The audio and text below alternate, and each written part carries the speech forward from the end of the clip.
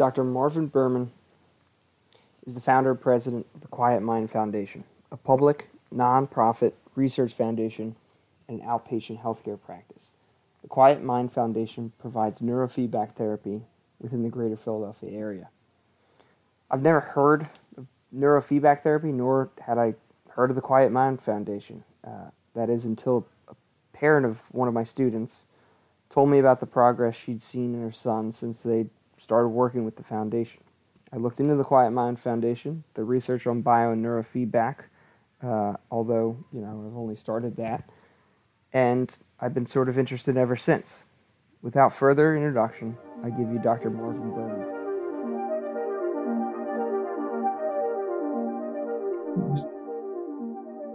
So thanks for all the supplementary material. I have to admit I didn't go through it, the way that I should have if I wasn't already in a PhD program. There'll be a quiz on Tuesday. Tuesday I might have enough time, but I did go through some of it. Oh, good. Well, pick up where you left off. Well, let me start maybe just for the sake of context, if you don't mind introducing yourself and maybe, I guess also just for a disclaimer, maybe we should keep private the actual student's name through whom we know each other. But other than that, I've completely forgotten. maybe better that way. So why don't you? Sorry. Yeah, no. I'm Marvin Berman. I have a role as the president of the Quiet Mind Foundation, which I founded in 2000 as a nonprofit research and consultation entity that was committed to bringing more scientific validation and understanding to approaches to addressing neurodegenerative, neuropsychiatric, and neurodevelopmental disorders that did not involve the use of drugs or pharmacology, but were rather focused on more non-invasive approaches like biofeedback, photobiomodulation,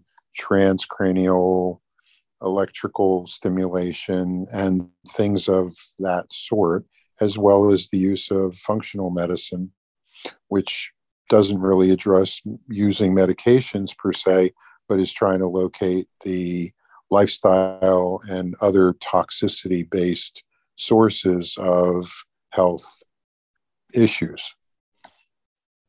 So we've been working on developing research programs to validate the types of devices and techniques that we've found to be helpful. And so we promote those on our website. We provide education and consultation to professionals in their application. And we also do public education around these ideas and approaches.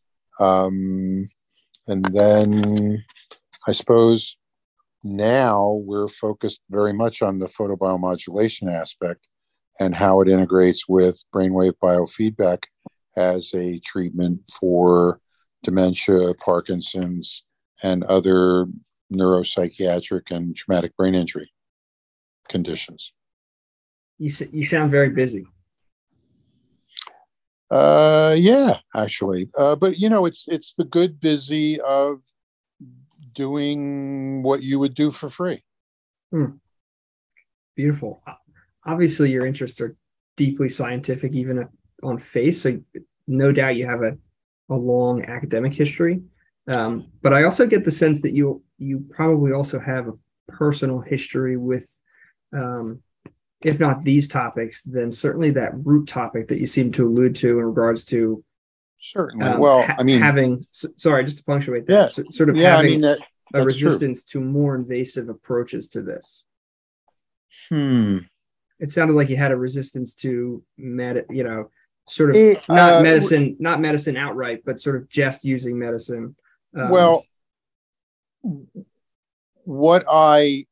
trained as a psychologist, so my orientation was decidedly different than if I had gone to medical school. And I was particularly interested in how early developmental experiences in childhood affected both cognitive and behavioral and motor functional behavior, certainly in people. I grew up with people who took medication for all sorts of things, and I certainly was exposed to their relative value as well as the side effects that people had to struggle with. And I think on a personal level, the focus on dementia probably came from seeing my grandmother and then my mother, who had a head trauma history, get very little value from the medications that they were prescribed. And I kept wondering, what were the neurologists doing that they hadn't quite figured out what to give my grandmother or my mother that was going to be really helpful for their memory and their cognitive functioning and their pain and all that. And so I then started looking at the literature in neurology about studying the brain and how the brain changed in the course of developing memory loss. And what I found was rather clear. They had done many, many studies showing that as people progress in dementia, and regardless of the type, that the slower brain waves, the slower frequency brainwave activity, the amplitude of those brain waves went up, and the amplitude of the faster brain waves went down. And this was consistently, repeatedly documented in study after study after study. So I then started looking for, so what did you do with that fact in terms of designing treatment? Nothing. And that's when I went, oh, of course. They didn't really have a strategy therapeutically to address electrical activity because neurologists don't do biofeedback. So they wouldn't have even thought of it. They would have thought about a medication. So of course they went down the road of medication, but none of those medications were really going to address the specificity of what they were coming up with in the research. That's when I looked at the biofeedback literature and saw that there was about 40 or 50 years of research showing that seizure disorders, epilepsy, could be treated effectively, very effectively, using brainwave biofeedback training. But none of those papers were ever published in the Journal of Neurology. So they had no clue. It was really like, oh, these are the silos of knowledge that are being developed, and then they're not crossing over and talking to each other. So that's when I went, oh, well, let's take the data from neurology, and what we'll do is a biofeedback research program where we do biofeedback to decrease the slow wave amplitudes and increase the fast wave amplitudes. And let's see what happens to people's memories who have dementia. They got better. So that's when we realized that you could affect a change in the slope of decline, but you weren't really curing or treating the underlying pathology, whatever the process was that was causing the dementia. You weren't really resolving that on a biological level. You were improving the slope of decline, which is a good thing, but it's not the whole solution. So that's kind of where it all got started from. Fascinating. I'm just jotting down questions because I want to lay some context, but I want to come back to more specific questions. I've heard biofeedback, and I've seen in the things that you said, neurofeedback. What is biofeedback? It sounds like more of the umbrella term than neurofeedback. Exactly. What is biofeedback? So biofeedback is the use of some kind of measurement technology that allows people to gain a sense of instrumental control over a physiological function. So if I give you a thermometer and I have, say, hold it, and you watch the temperature change from whatever it is when you get a hold of it to 95 degrees, and you time how long that takes to happen, if you do that every day for 2 weeks and you think about your hand getting warmer, you'll see that the time it takes for you to reach 95 degrees starts going down. Is that true? So, is that true? Yeah, that's true for like the last 100 years. So watching the thermometer, you can actually start to control your temperature. Absolutely. You can learn. What you're actually learning is how to control the opening and closing of your peripheral vascular system. That sounds fascinating. I think that might strike people as being... Yeah, this is not new news.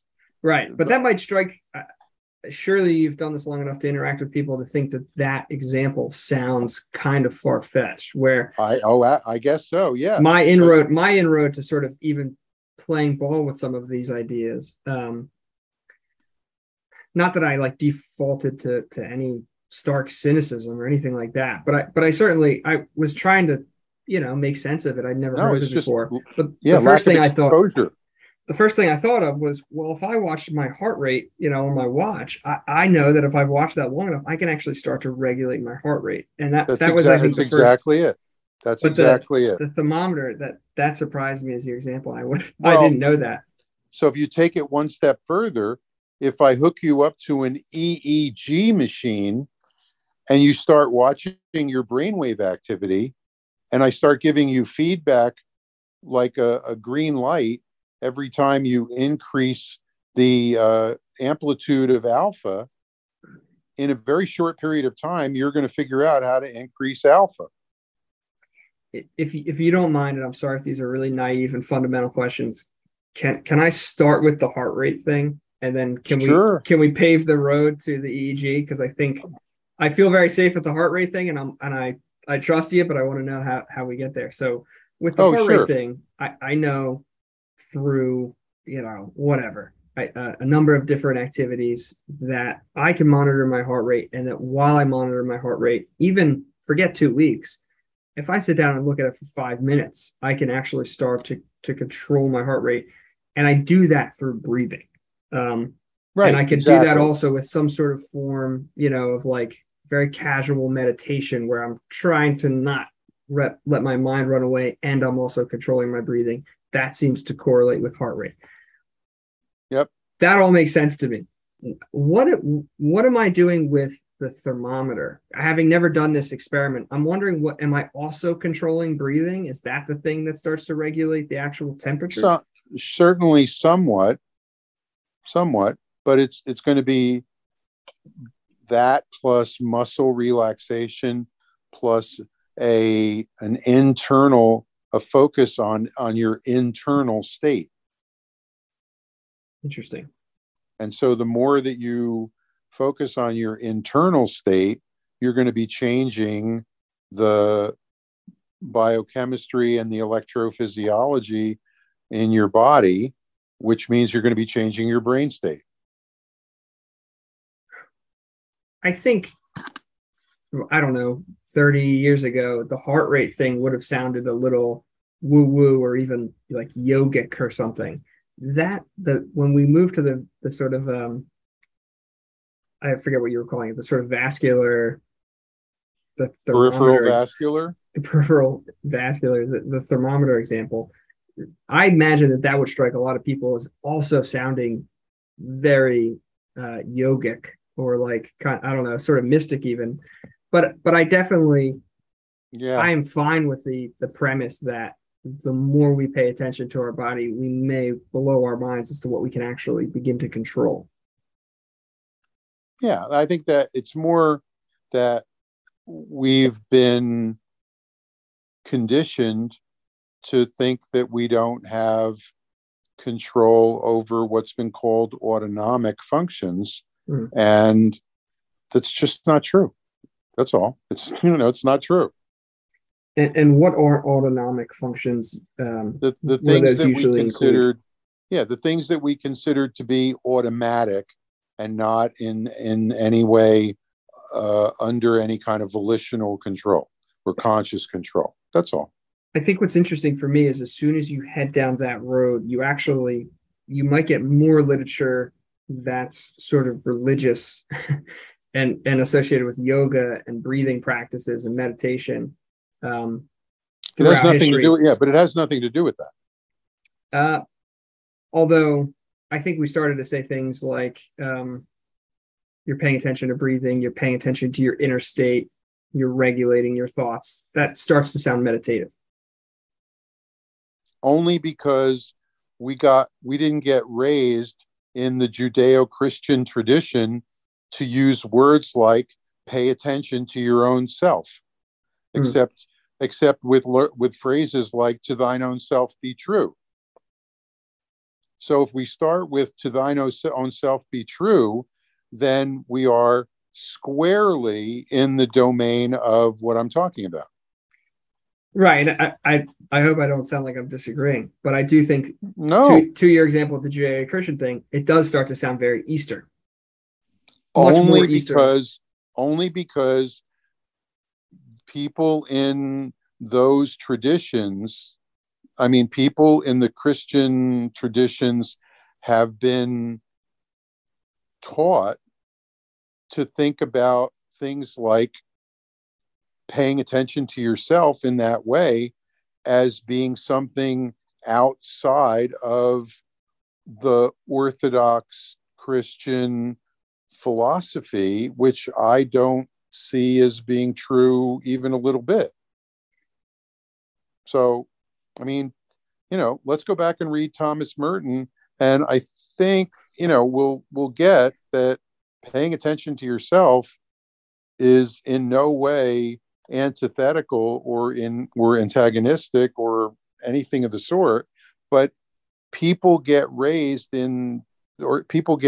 presented with these ideas about self-regulation as being from an Eastern tradition because Western medicine didn't take those things into consideration until, people like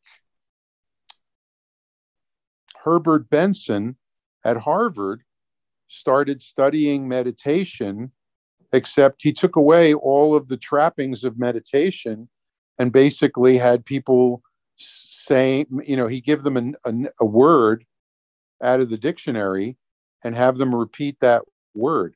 And they got the same result. So he talked about it as the relaxation response.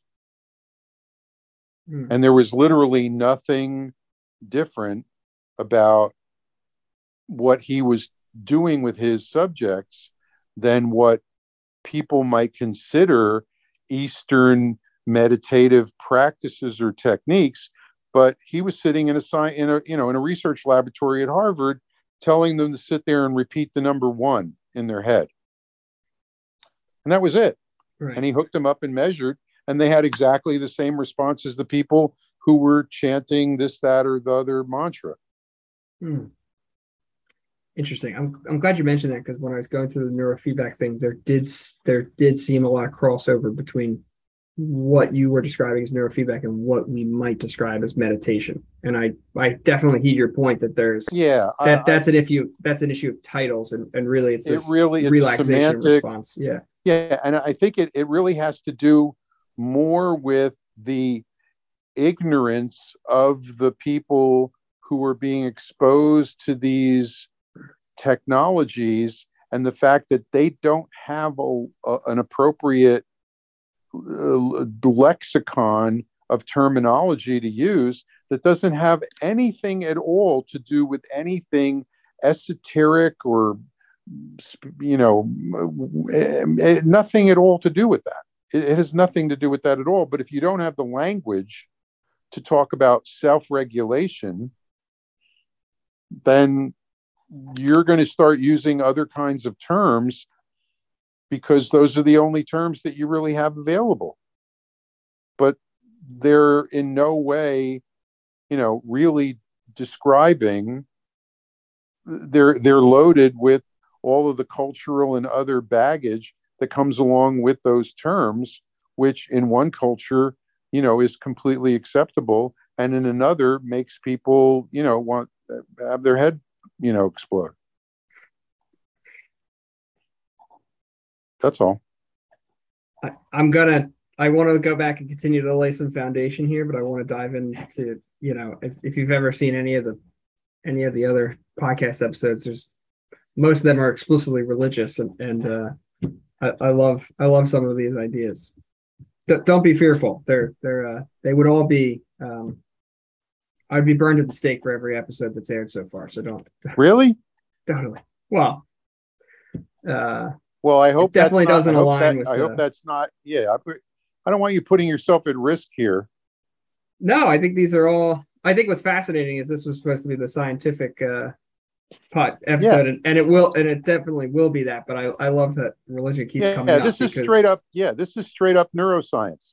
But I love that religion seems to keep following us around, even if people want to sort of forget about it. I think I think Joseph Campbell said once that he said he visited Japan, and the first thing he thought was, imagine a place where the foundational story wasn't where we were thrown out of a garden and we could still live in that garden. And he's like, that was Japan, where we weren't separate from nature. We were sort of interwoven with nature. And I felt a lot of that in what you were saying, this sort of how this story that we were raised on could actually screw us up in ways that we would have never accounted for.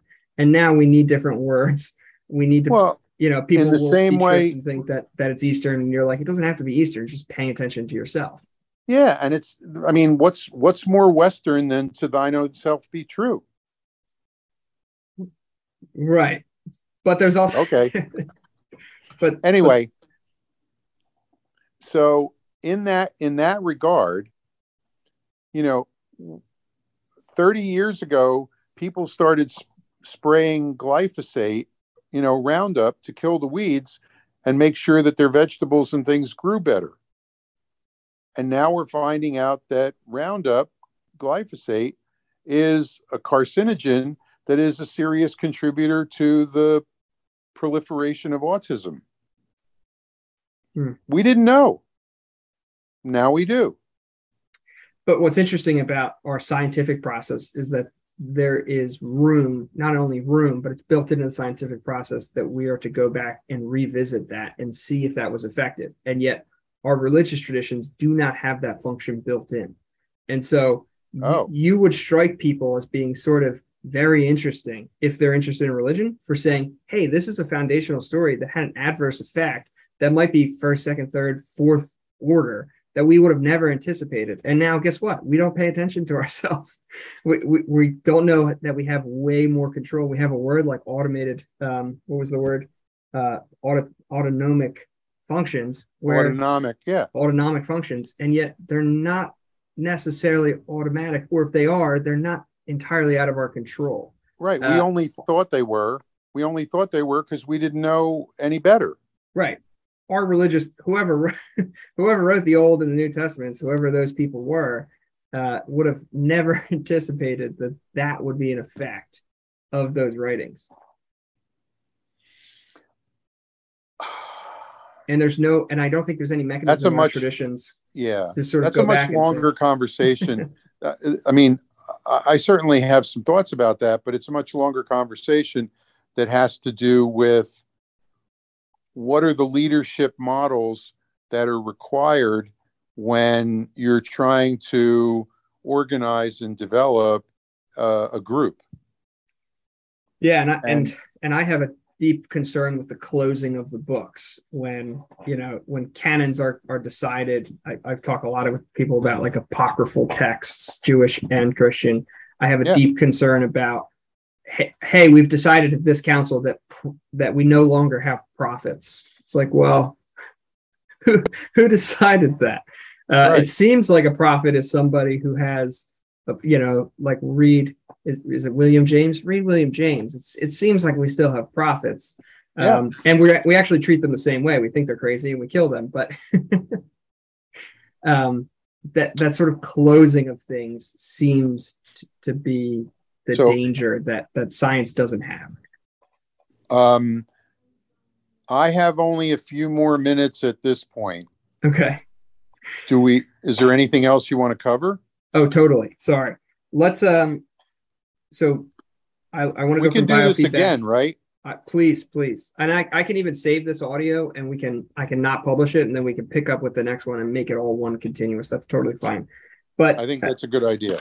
But yeah, I should have been more explicit. I'm not concise, and I appreciate these conversations. The longer, the better. That's actually. right. We should. I mean, and it's good, but I mean, there's a lot to cover. There's a lot to cover.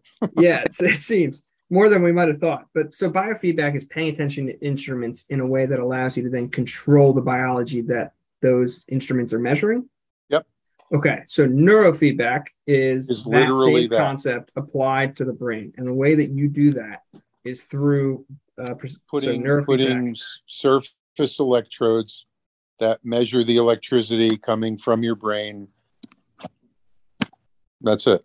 Is there a difference between EEG? Like, what is an EEG? And I always picture I picture the full helmet of electrodes, but then in some of the images I saw, you had select electrodes. What's the difference? Depending, between those? Right?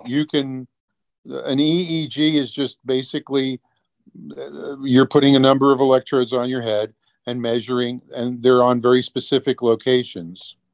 There's an international standard for where the electrodes go, so you can compare readings across people, right? And you can come up with norms for people like male, female, by age, gender, and handedness. So you can do that. And all you're literally doing is measuring the electricity coming from your head, just like when you got an EKG, they measured the electricity coming from your heart. There's no difference. Interesting. So you referenced earlier that electricity is measured in two sort of waves. There's I think a slow wave. Amplitude. Amplitude is literally voltage, like in the wall. And so we have, this might not be scientific, but we sort of have like a low humming amplitude, and at the same time we have these sort of like. No, amplitude is voltage. That's measured in watts. Okay. That's power. So then we have enough power in our body. We generate enough electricity in our body to light up a 30-watt bulb. Mm. But that's generating electricity. Okay. So if you measure that voltage at the different spots on your head, you're going to be measuring millionths of a volt. Mm. The amount that you're measuring is literally down to millionths of a volt. They're called milliwatts or microvolts. Interesting. And what was the distinction between the slow and fast waves? Because I know that you brought that up. That's if you're measuring, right? You're measuring the discharging of the neurons in the brain. You're measuring the electrical discharge and how many times a second you're seeing that discharge happen. So you can count up the number of peaks. Okay. You know how you see an EKG? Sure. If you count the number of peaks in 1 second, that's what they call frequency. Interesting. And so the slow waves and the fast waves, they're not happening simultaneously? Oh, it's absolutely. You can break them out. Yeah, you can break them out electronically, and you can see, how much of one is being produced compared to another. So when you're asleep, you're going to be producing more of the slower brain waves than the faster ones. When you're awake, it's supposed to be reverse. Mm. Okay. So that's what you're measuring during neurofeedback. But the patient, let's call them, isn't necessarily looking at their. They're almost never looking at that. But the therapeutic part of it, or that they're getting feedback in one form or another. What we use is the video that they're looking at. The brightness and the volume changes depending on whether they're producing the pattern of activity that we want. Mm. So as long as you're producing the pattern that we want you to produce, you get to watch what's on the screen at full brightness and volume. As soon as you stop doing that, the brightness and volume drops by 75%. And I know that you were going to say that, well, I guess I don't know that, but I know that you just said that the light and the volume of the screen correlates with the patterns of waves that you're programming for. Correct. And we program those based on the clinical presentation and the neuropsychological and other testing that we do in order to see how the person's brain is working and where there might be inefficiencies.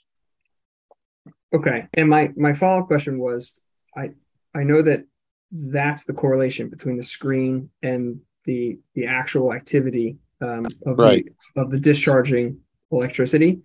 What is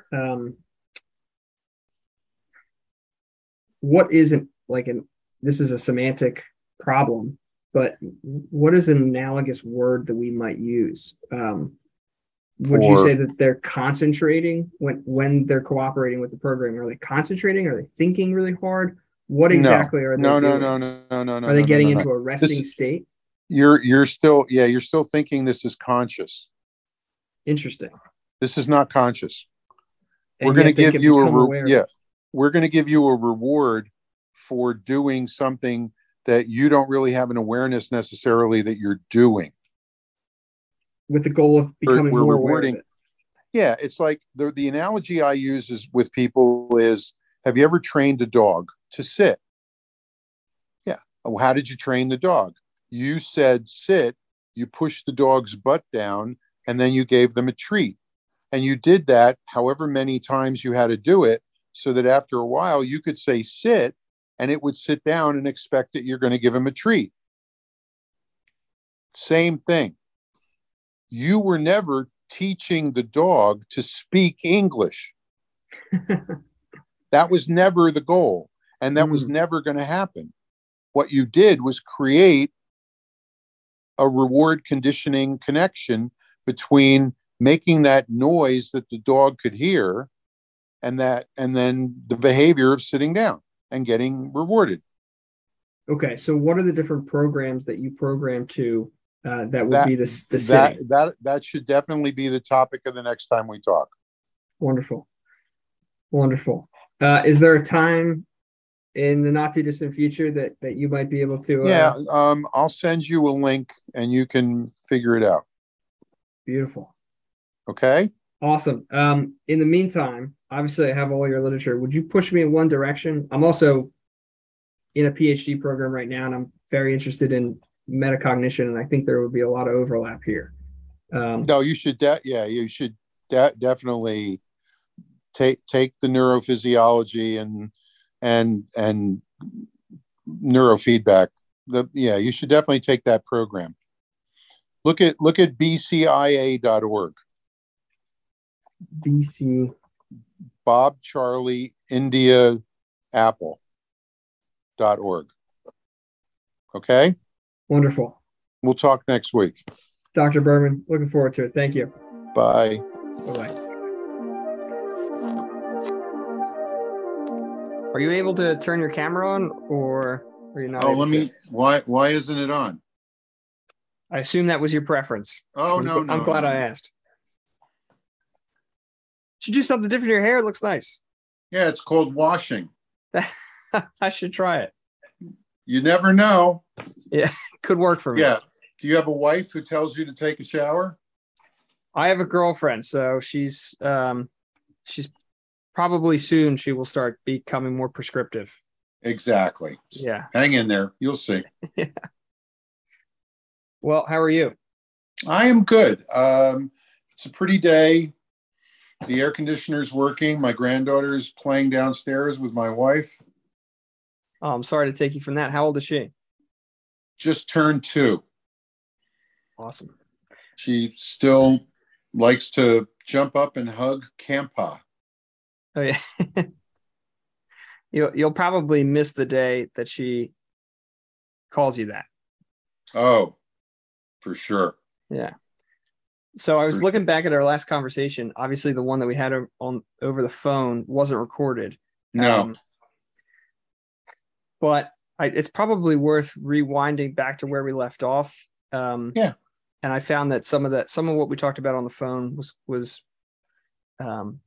would probably be worth revisiting. So Okay. when I look back at our first conversation, we left off right at the edge of you describing operant conditioning as it relates to neurofeedback, and specifically this sort of unconscious operant conditioning. So the mechanism that we are basically taking advantage of in this approach is called the orienting reflex. And it's that reflex that when you're sitting on the beach and the seagull flies by, you automatically start tracking the seagull. There's a built-in neurological mechanism for that that's always orienting us to whatever's moving in our field of vision, which goes back to, when we heard the twig crack in the forest, we then started looking for whether there was something going to come out of the bushes to eat us. Or that we could eat. Yeah, generally speaking, it was the other way around. Okay. But like if we didn't see what we were after, and we heard a twig crack, then we're either tracking something we want to hunt or something we want to run away from. The orienting reflex, I guess the premise is that you can manipulate that, though it be automatic. So you can stimulate the orienting reflex by, in our case, changing the brightness and the volume of whatever somebody's looking at on the screen while they're training. Interesting. So if they're not moving their brain activity in the desired direction, then we withdraw the reward. Okay. And the reward withdrawal is diminishing the brightness and the volume of whatever's on the screen by 75%. Interesting. So the orienting reflex, I'll come back to the screen in a second, but the orienting reflex, you sort of outlined it before, that there could be different goals depending on the person, which makes sense. Oh, yeah. The protocol that we're developing that leans on and uses the orienting reflex as a, reward, no reward, as a reward premise. That's the mechanism is, whatever the quantitative EEG told us was needed. If somebody is not producing enough alpha, 8 to 12 hertz activity in the front of their brain, we'll then set up the protocol so that as long as they're heading in the direction of increasing 8 to 12 in the front of their brain, they get to watch whatever they're looking at on the screen with full brightness and volume. And then as soon as they go outside of the zone, the brightness and the volume just, boom, drops by 80, 75%. As soon as they start doing what we want, the brightness and the volume comes back. Interesting. So to take it back to the seagull example, there would be some people who are too reactive to the seagull, and you're trying to sort of calm their reaction, if for lack of a better word. And then would it go in reverse where people are not reactive enough to the seagull and you're trying to stimulate that somehow? Sure.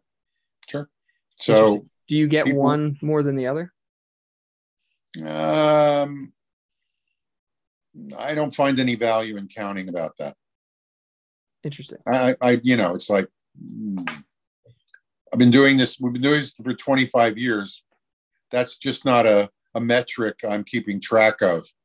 I think it probably has to do with the history of what somebody's lived through and what kind of complaints they're having about the way their life is going or they're functioning, that would go one direction or the other, more or less. But almost always there's some combination of both.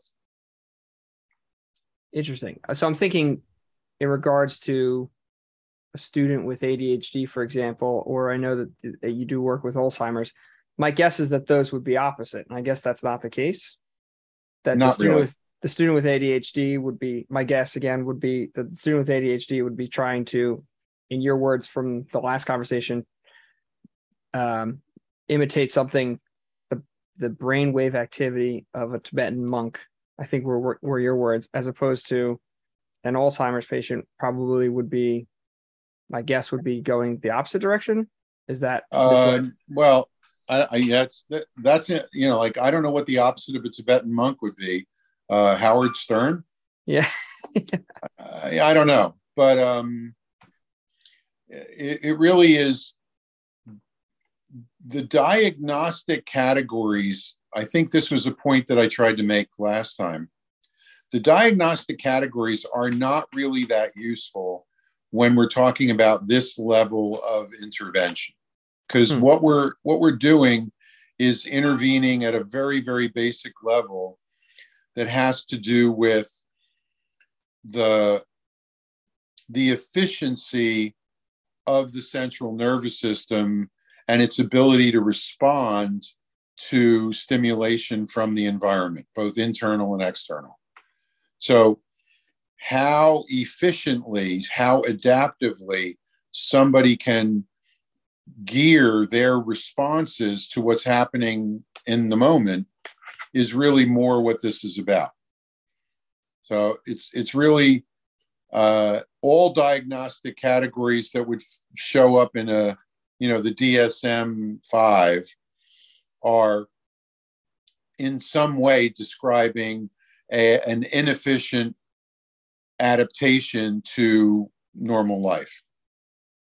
And what we're doing with the neurofeedback is increasing the efficiency of the central nervous system itself. So ADHD, you tend to see people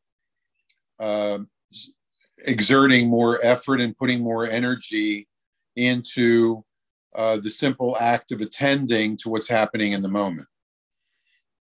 Whereas people with cognitive decline or traumatic brain injury or depression are having difficulty increasing their capacity to attend and respond effectively in the moment. And you said earlier that either one of those people might be doing a combination because different patterns of because different patterns of activity are occurring in different parts of the brain.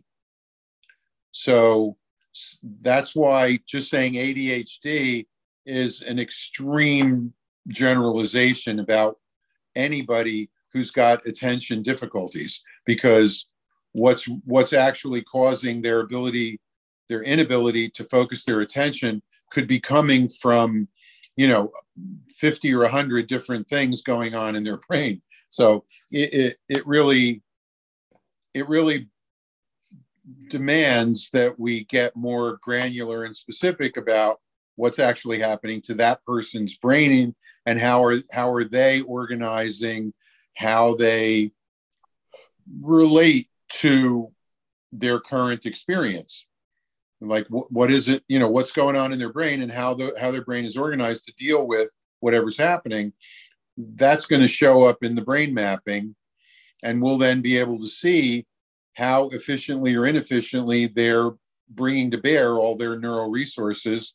And then we develop the protocol to optimize and make, more efficient whatever their particular pattern is. So there isn't really a right or a wrong. It's more efficient or inefficient. And part of that efficiency, last time we spoke, I was sort of wrestling with how conscious this was, and you were saying it's happening on an unconscious level. But however, if we give you enough feedback, you may then start to develop a more acute sense of what it is that's going on in you that seems to be determining whether you're, getting to watch the movie more or not. You may become more and more aware of your internal state and how you can manage your internal state so that you can get a better score or, do better on the protocol. And so progress in the therapeutic sense, limited to the actual room in which this is done, because I want to get to generalizability in a moment, but the therapeutic progress that you would actually be mapping would be sort of time in that zone. That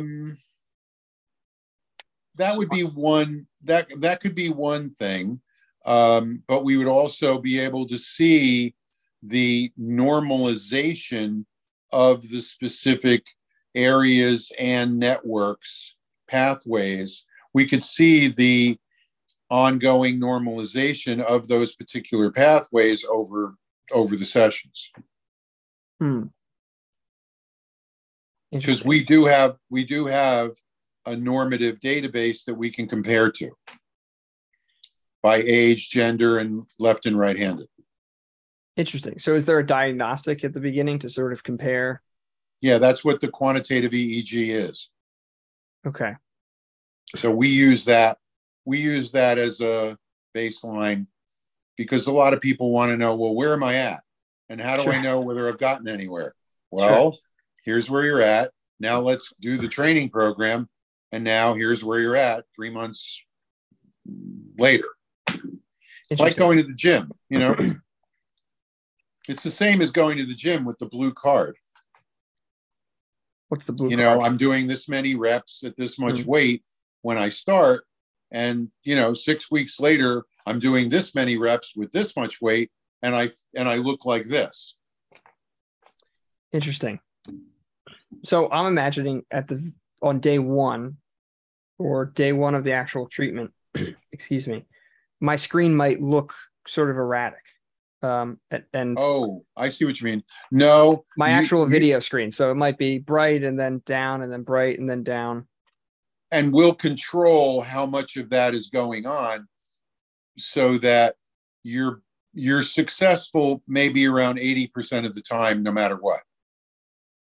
So you're trying to you're slowing the feedback down to sort of give me that target that's a little bit more manageable. Interesting. So you're almost tweaking the zone of proximal development or something like that. Interesting. Yeah, we're always moving. Yes, we're always systematically increasing the level of difficulty as you progress and do better. So it's almost as if you're making my range much bigger at first. Could be that what will get you the reward, like if you're not producing enough alpha in the front of your head, will then reward you for producing a 5% increase. Interesting. Or a 1% increase. Okay. Every, in 5 minutes, if you can increase your rate, 1%, you'll get a reward. You'll be rewarded. And then you'll have to increase it 5% to get a reward. Then 6, then 7, then 10, then, Sure. So we're shaping, it's behavioral analysis, it's behavior therapy, and we're just shaping the reward structure. Fascinating. Yeah, it's behavioral conditioning, just like any other, good dog, sit, good dog, here's a treat. Interesting. But it's happening on a completely unconscious down level right. that starts to creep into the conscious level. Interesting. It may not. If we were, this again we're talking about the neurofeedback. If we were talking about regular biofeedback like skin temperature, right? You can actually be thinking about your hands getting warmer, and the more you concentrate on your hand getting warmer, you will succeed in your hand getting warmer. And that's not happening. I've asked this question before, and I'm nervous to ask it again because I don't know if I totally understood. If I am the patient and I'm sitting there and I'm aiming for the reward, what am I actually doing to control that screen? Am I able to think anything or do anything, or am I leaning forward? It may turn out that you will notice that certain patterns of thinking or certain patterns of respiration or certain patterns of physical tension are actually contributing to a better or worse score. Interesting. Just like some kids have figured out right off the bat that, can you still see me? Yeah. Some kids figured out right off the bat that if they hold their breath, they get a better score. And I go, that's interesting. So how long are you going to do that for? Well, yeah. What do you think of that strategy kind of over the long term? And they're like, oh, right. Yeah, I'd be dead. Yeah. So what do you think? And you're like, nah, okay, no. And then what do they do? Do they start experimenting with their breath? Does that happen? Interesting. Yeah. So they'll start paying attention. And all we're actually trying to do when I do that little, back and forth is to encourage them to pay attention in an internalizing way to really develop what psychology refers to as internal locus of control. And that if I had to say what is the main purpose of all of this neurofeedback and behavioral conditioning and blah, blah, blah. If I had to say what's the one thing it's most important, it's developing internal locus of control. And neurofeedback is just one way of doing that. And to me, the most direct, non-pathologizing, and immediately comprehensible way. Okay. When I was doing a little bit of research, poking around, I was interested in what the detractors were saying. To neurofeedback? Yes. Okay.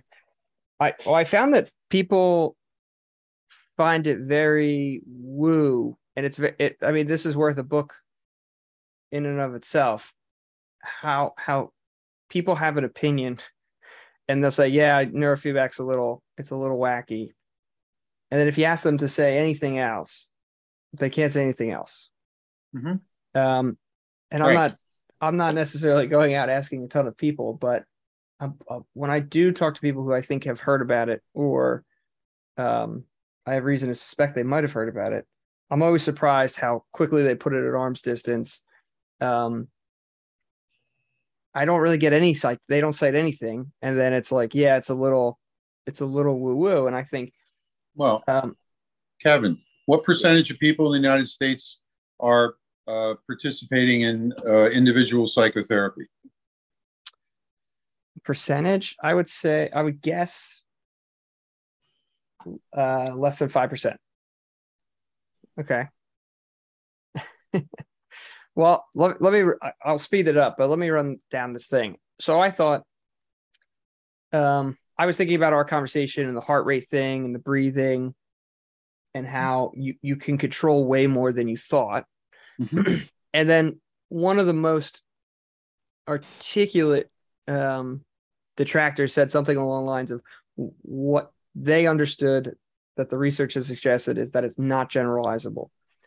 And I thought, meaning it, you could get really good at that game and then, it doesn't really equate to anything else. And I immediately thought of those sort of apps, the sort of brain training apps that get you really good at math or rounding up tips or whatever. And again, I heard the same thing about them. They get you really good at those games, and then it's not generalizable. You're not a better math student or something like that. Right. But then what I couldn't reconcile that with was, okay, I go to neurofeedback, I sit in a room, I do this operant conditioning exercise that essentially attempts to increase my locus of control. I go out into the world. The argument is that it's not generalizable.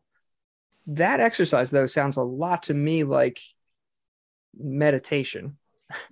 It seems like computer facilitated meditation. And yet all you see and all you hear is how generalizable meditation is. Exactly. And the reason is because it's not engaging you in a particular task that only activates a particular neural circuit. I'm sorry if I don't understand. What do you mean exactly? The Sudoku or crossword puzzles have you focusing on and activating specific pathways and specific levels of activity in your brain. Neurofeedback and meditation are much more systemic and global activities that are involving your entire central nervous system in a very complete way. And so that said, the operant conditioning at the level that we're talking about, and the purpose being to enhance neural efficiency, means that we're aligning with the basic principle of conservation of energy, right? Second law of thermodynamics. So the system is becoming more efficient. Conservation of energy then becomes its own reinforcer for the improved, more efficient way of organizing brain activity. The pattern becomes self-reinforcing. And you're saying that meditation and exactly neurofeedback are ways in which you are creating a self-reinforcing structural change in your entire central nervous system, which is also why they've measured 10 to 12% increases in hippocampal volume, literal growth of hippocampal tissue from people doing 8 weeks of, insight or mindfulness meditation. Are there similar results with neurofeedback? Because I almost Dan. There's fMRI changes of changes in the nucleus accumbens in people with chronic pain, where they did 3 5-minute segments of fMRI guided neurofeedback, right? And their perception of chronic pain decreased by 50% after 3 5-minute trials of targeting exactly the nucleus accumbens, which was the pain center and so, it's, interesting. Yeah, it's not, and yet it's not woo-woo if you know how to read the research and know what the research means. Well, it's amazing how resistant people don't seem to be to meditation now. And yet there's an efficiency to neurofeedback that almost looks like computer facilitated meditation to me. It almost seems, having meditated myself for 7 years now, right? There's you risk not only you risk an inefficiency, but you risk an attrition rate if you ask people to stay in that for that long. You talk about only 3% of people do psychotherapy. I would imagine even less would be able to meditate for that long. More and more people are meditating, partly because they're doing it in groups, and they're doing it as part of a social experience, as part of a spiritual experience, as part of, it's part of a lifestyle.